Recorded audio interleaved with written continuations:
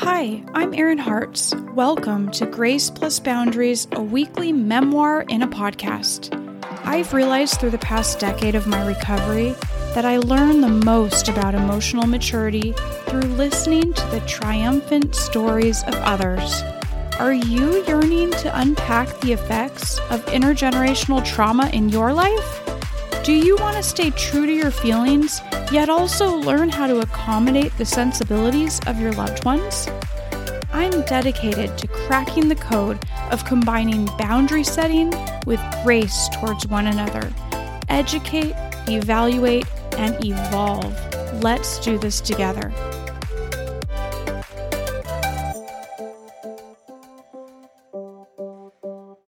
Hi, welcome to another episode of Grace Plus Boundaries, Healing Intergenerational Trauma with Erin Hartz.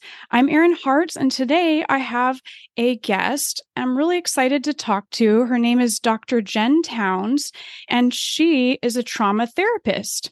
She also is a social worker, professor, and a trauma survivor. She has worked in the social work field for over 2 decades, providing clinical treatment in a variety of settings and specializing in complex interpersonal trauma and relationships. She also teaches social work in higher education and owns a mental health private practice with her wife.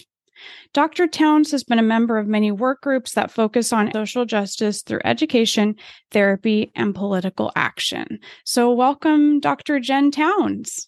Thank you so much. Thank you for having me. So glad to have you here today. And I'm really glad we met on Instagram. That was really cool. So thanks for reaching out. And I really enjoyed reading your Instagram. You can find Jen there. She's your.queer.therapist. She also has a new book out recently. So congratulations on your book. Thank you so much. Will you tell us a little bit about it? Absolutely. It is called Our Deepest Roots, Navigating Past Trauma to Build Healthier Queer Relationships. It focuses on a lot of things, but really primarily realizing that there wasn't a queer-based or queer-centric resource out there when talking about navigating trauma and relationships, specifically related to romantic and interpersonal relationships.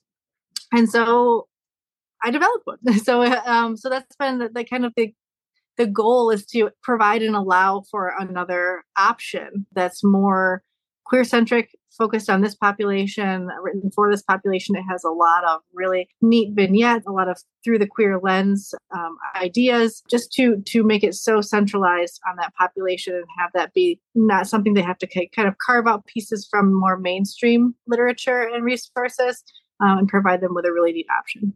Oh, I love that. That's so needed. I want to learn all about that. I'm bisexual and so I can really relate. And so I really relate because I think a lot of queer people, because of coming out and feeling different, we have a lot of trauma just based on that alone. Yes. So if you take that and then any other trauma that we had, like there's a lot going on in relationships there.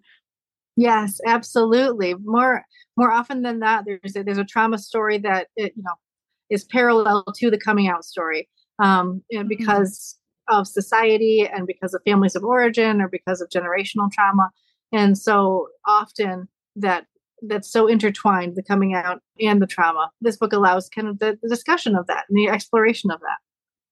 Yeah. Okay. So a lot of your clients are queer. Yes. Or would you say all of them? I'd say probably 80 to 85% of them. How has your therapy changed? Like, do you feel like you kind of started out at one place providing therapy, and like, how has that changed over time?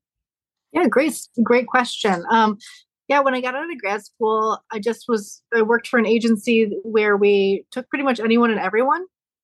And we didn't really specialize in anything necessarily. We would see people with like anxiety disorders, mood disorders, everything. Trauma was in there as well, of course, or PTSD was in there as well. And then I started to recognize how it was so difficult to get individuals that had a trauma history adequate care. Because a lot of times individuals will have a PTSD diagnosis or post-traumatic stress disorder diagnosis, and we can, throw some therapeutic modalities at them. But things like complex PTSD are not in our diagnostic manual. It's not something that is really, some individuals in the field, don't embrace it as much, but it has the relational component to it that just PTSD doesn't. And so I really started getting really interested in diving deeper into how can I help individuals that have relational components that are connected to their PTSD. And so my specialization kind of took me down this road of learning more about it, learning about more modalities related to that. And then also, as I was searching for different resources, recognizing that there's not a lot of resources for queer individuals or members of the LGBTQIA population. And so just with the lack of resource out there and the population that I serve, just by life experience as well as lived experience and professional experience, we really needed something like that. So that's kind of how my therapeutic journey led me to where I am now. Yeah, we really do need something like that, because I agree with you that complex PTSD, which I think is something that I suffered from, where there's not one humongous incident that caused this major thing, but it was a lot of small things over and over again, where when I left my marriage, which my ex, I found out later, was emotionally abusive. I mean, I had so many symptoms of that. I would get scared very easily at loud noises. I was just my heart rate would go up really fast at times. I get fearful, seemingly about nothing and that kind of stuff. And I think that a lot of therapists that I worked with didn't really know what was going on there and how to heal it. And if I'm trying to be in a relationship with another person, that is not going to work when I'm so activated all the time from this stuff from my past. Yeah. Absolutely. So are you able to help people kind of regulate their nervous system, or how can you, what do you do to help people with that?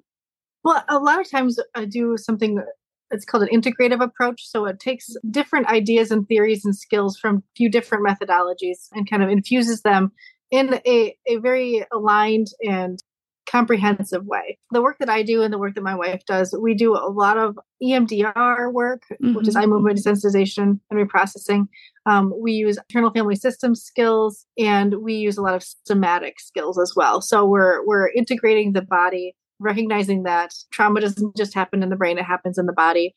And so we're involving the body in trauma treatment as well, while we're doing reprocessing. I like that. Trauma doesn't happen just in the brain, it happens in the body. I mean, I've heard people kind of say something like that, but that's a really good phrase. Trauma doesn't just happen in the brain. It gets stuck in our bodies, and trying to find a way to get that unstuck so we can act more, I don't know, natural and present in the present moment. It's a hard process, and it takes a long time. In your own life or with a client, have you seen someone who has made a lot of progress with therapy? Absolutely. Yeah, absolutely. Many individuals that I've worked with, individuals that will come to me, or let's say, because I do a lot of relationship work, a couple will come to me where one individual has a history of childhood trauma. Because of that, they are very quick to anger, or they're very suspicious of other people's intent, or they have just kind of these trauma responses based on, protector parts within themselves that are trying to make sure that that they're safe, because historically they haven't been safe, right? And so anything that really hits on one of those negative thoughts about themselves, or those kind of trigger points for themselves, you might see a flare of anger that seems disproportionate, or you might see someone shutting down, or you might see someone disengaging and just kind of icing the other person out. And so in the work that we do, we really kind of start to identify that, and that's connected to trauma, and then and figure out what's going on, why it's going on. Talk about attachment and different ways that we attach to each other, and how we can trust and build safety and security. And so there's many couples that have come in, with that kind of baseline, getting in the same fights over and over again, or having the same trigger points or same arguments over and over again. And we really walk them through how they can get more in tune with themselves and really nurture themselves so that they can be present and show up and be able to navigate a relationship that takes trust and takes intimacy and takes, relying on another person, and takes, presence of self. Yeah. So then if you have a couple in front of you that one of them, maybe the trauma seems more acute and that person is really triggered a lot, would that person probably need to do some independent sessions of EMDR or something like that? Or are you able to kind of treat them at the same time? That just depends on the person. It's kind of nuanced based on the situation. I've done both. I've done both where I've helped the other person, the other partner, to provide like a safe place and have them be a point of safety for the person that's having a lot of that hypervigilance and that triggers or that acute expression. And so having the partner, as long as they're safe and trusted, to have them just provide reassurance through voice, reassurance through touch, if that's safe for that person to receive, and to understand that when that person's triggered, they're not able to have a big, meaningful, deep discussion about things. It's just kind of, we need to get them back in a regulated place, in a regulated space, grounded in the present. Because often when we're triggered, we're triggered by something that's happened in the past. And so our body and brains feel like we're back in the past. And so we have to ground in the present moment. And so I've used the other partner, a supportive partner, to provide that reassurance in session. And we've developed, that many times. If it gets to be where the other partner doesn't understand, or the individual that's having a lot of the symptomology doesn't necessarily feel safe or trust that person because of just their own past stuff, then we usually do some individual sessions just to make sure that that individual is feeling okay and moving forward in a way that feels good to them. That's really hopeful. I really like hearing that. I mean, it makes me happy just to hear that partners are working towards understanding each other and being willing to accept their differences. We wrote the book because a lot of times, or I wrote the book because I say we, because my wife and I have worked on this together, and had so many discussions about this all the time. But I wrote the book primarily, the inspiration came from, my wife and I's relationship. She has a history of childhood trauma, and I have a history of adult interpersonal trauma. And they kept butting up against each other, and there were so many times where they would butt up against each other, and her needs and my needs would clash, or her triggers and my triggers would clash, or she would be having a really difficult time, or I would be having a really difficult time. And we'd ask the question, like, what do we do? We don't know what to do. Like, how do I support my person? And so, wanted to provide some guidance to that, because a lot of people we worked with were having the same question of, like, how do I support my person, or how do I convey what's going on inside of me to my spouse or my partner who doesn't understand. And so that's really what the book came out of, is providing this guidebook for both the individuals that have experienced trauma to be able to have the language to talk to their partners about what's going on inside of them and how to ask for help. And also for the partners who are watching this happen with their spouse or their partner and not knowing how to intervene to provide safety and stability and grounding. So that's really what the inspiration was with the book. I love that. Thanks for adding that on. Yeah, that makes sense. And it sounds like it's going to heal a lot of people to read that and help with that communication. There's this idea, out there that I hear a lot and that I probably prescribe to, even though I might not want to, is that, if things happen in my past and I'm aware of this trauma and I'm starting to heal my trauma, I might not be in a place to have a secure relationship with another person. But as I work on my trauma, I can go out or people can go out and date again. I'm never going to get to a place where I'm 100% healed and like, okay, now I'm ready to date.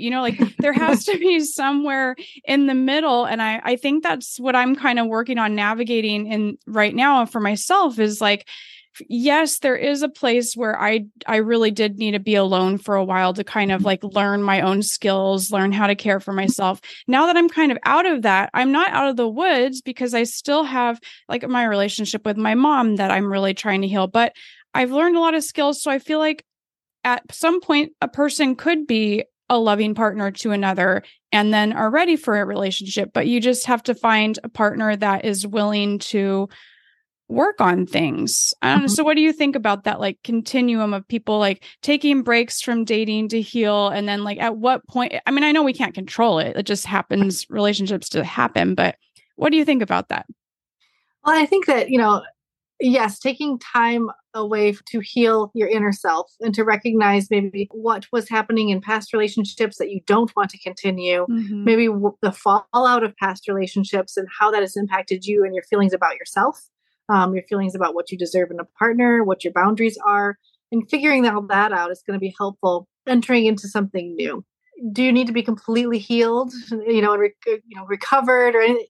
No, absolutely not. Of course not. Because we're always healing and we're always recovering, right? It's always going to be a thing. Yeah, it's an ongoing process. So no, you don't have to be fully recovered or healed, but you do need to be recovered and healed enough to be able to select a partner that is going to be healing for you, that's going to embrace your healing and nurture your healing. Not someone that's going to kind of pull on all of that old stuff and send you backwards, but somebody that's really going to be a partner with you in your journey of healing. Yes. So we need, selecting a partner that is willing to like be healing and be there for you. And, I mean, it goes both ways too. I mean, both people are still giving in the relationship, even if one seems like they're more traumatized than the other, there's still a magnetism that they have of similarity in some way there. It's like getting to that point of being able to select a partner that is loving, though I think that's the place that maybe people need to go, not before they're dating, but just to be like really aware of that while they're dating. Yeah, absolutely. And yeah, being aware of that while they're dating and recognizing like, these are the boundaries that I need to have for me, or this is the qualities I need to have in a person. I've had people that have been toxic or problematic or, played on all of my insecurities or hurt me in different ways. And I don't want that, in this relationship. So what are some of my things that I have to have, in relationship for me, for my healing and for myself, and selecting an individual who's really along for that ride, and not creating a power dynamic where one's more healed and one's less healed, but really a partnership towards mutual healing. Yeah, partnership towards mutual healing. Totally. One question I have for you, which I feel like you might be a great person to answer this, is that since I'm bisexual and I feel a little bit like an outsider sometimes. Like I'm not part of the LGBTQ, even though the B is there, I feel a little bit outside. And and sometimes it's like, do I mention that I'm bisexual? Do I not? Like, I don't want anybody to feel inappropriate. But then it's like, I should be able to mention things when they're, you know what I'm saying? So what do you think about that? Well, I think everyone's identity is personalized to themselves, and how out they are, to others is completely nuanced and personalized to yourself. I've heard that before and I'm bisexual as well.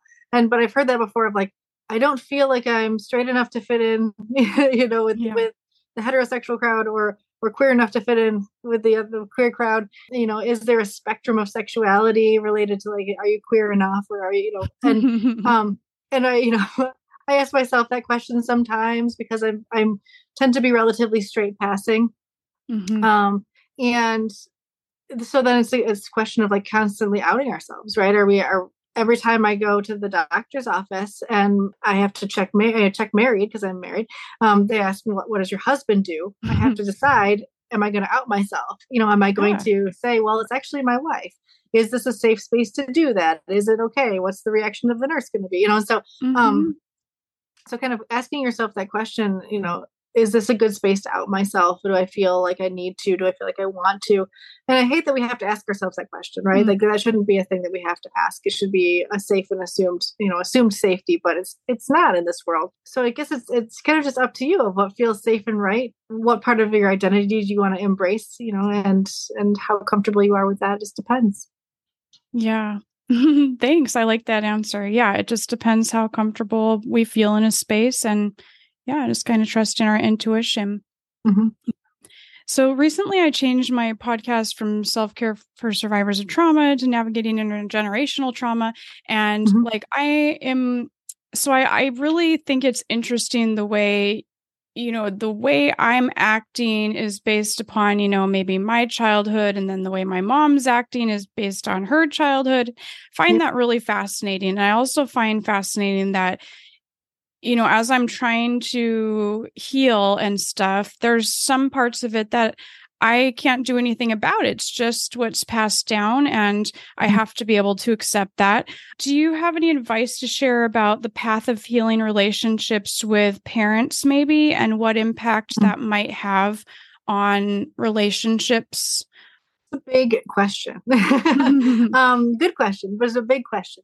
So, advice on healing generational relationships, right? So maybe healing a parent-child relationship.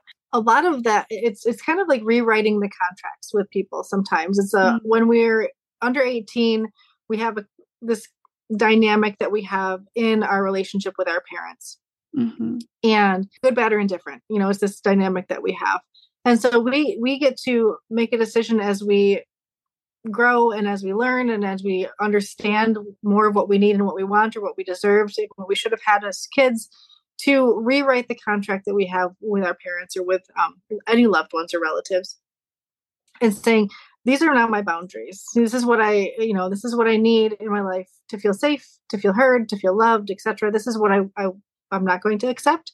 And it's not necessarily dictating other people's behavior of you can't do this. It's, if you choose to do that, then I'm going to leave. Or if you choose to do that, then I'm going to disengage from this conversation. So really, it's not ever telling anyone what they can and can't do. Mm-hmm. It's what you've decided to do with yourself and your body and your space. And so um, kind of rewriting that contract of expectations and boundaries is what I would say, is the first Mm-hmm. step to healing, of starting to have those conversations with Mm-hmm. your parents, with your loved ones, with your family, and then that will trickle down into interpersonal romantic relationships as well, because you'll start to use boundaries and boundary language. You'll start Yeah. to talk about expectations. You'll start to talk about what you need to feel safe and heard and loved and welcome and nurtured in that relationship as well. And those things just kind of cross over between relationships once you start to establish boundaries and what you need. That's kind of interdimensional. Yeah, great answer. I love that. It's so true, because the more we practice and learn the language and things, then we can use it in our other relationships. And it is healing to do that. All right. Well, so last thing here, would you be able to just share a little bit of hope for recovery? Give us a little bit of inspiring hope, if you can, about our journey, and should we keep on this journey? Is it worth it? Yeah, don't give up. No, absolutely don't give up. There is hope. There is hope for healing. I can give you an example, and it's in, the forward of my book is going to be reminiscent of this, but my wife and I used to very difficult time communicating. There were times where we would disagree and she would get triggered, and her primary go-to would be to leave, would be just to shut down and leave. And Mm-hmm. for me, leaving was hugely triggering because of my trauma. Yeah. We would get into these fights that were just cyclical, and we kept repeating them over and over again, where I would bring up something, she would get defensive, I'd get defensive, she would go to leave, I would try to beg her to stay, and it was really messy, right? And we were just, it felt like we were two children kind of arguing with each other and not actually getting anywhere. But we really started to dig into what was going on with us, what was going on in our body, what did we need to feel safe, really looking at our attachment styles, looking at how we can communicate when we feel ourselves getting triggered or getting, our brains kind of going offline. And we don't fight like that anymore. We have had the ability to navigate really hard things, health issues, communication issues, like opening a business, writing a book, all these different things, kid issues. We still fight, of course. I mean, everybody Mm-hmm. fights. But we're so much more gentle with each other, and we're Mm-hmm. so much more gentle with ourselves, because we used to also get so hard on ourselves of, why did I act like that, or why did I respond like that? And the just the compassion and the curiosity that we have towards each other, and the gentleness that we have in holding space for each other, it is reflective of, yes, there is hope. You can do this. Oh, that sounds so nice. I mean, it sounds like both of you are really willing to be curious, like I heard you say, and learn how to communicate. And yeah, just kind of keep moving towards that process of self-reflection and probably repair when there's a problem. It sounds like you guys both would apologize or acknowledge the other person. And that's wonderful. I love hearing about that. Well, thank you so much for coming on this podcast. And I'm definitely going to read your book. It sounds amazing. And I'll put it in the show notes for people to take a look at. And any other places where people can find you? We got Instagram, or just kind of shout out any other places if you'd like. Yeah, sure. I'm on Instagram, Your Queer Therapist. I also have a Facebook page of Dr. Jen Towns. That one's just up and coming. I have TikTok as well, Your Queer Therapist on TikTok. My website is drjentowns.com. And my book is available on Amazon. That's awesome. Okay. Thank you so much, Dr. Jen. Thank you.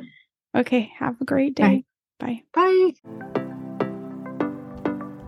You deserve a big high five and a smile in the mirror for showing up for yourself today. Thank you for your dedication to introspection and self-awareness, because our personal evolution is what will make this world a better place. If you enjoyed the episode, please give me a 5-star review and share it with a friend. And let me know if you want to be a guest to share how you are navigating intergenerational trauma in your life. You're welcome to join my free monthly goal-setting workshop on the first Wednesday of every month. Just DM me at iHeartsErin.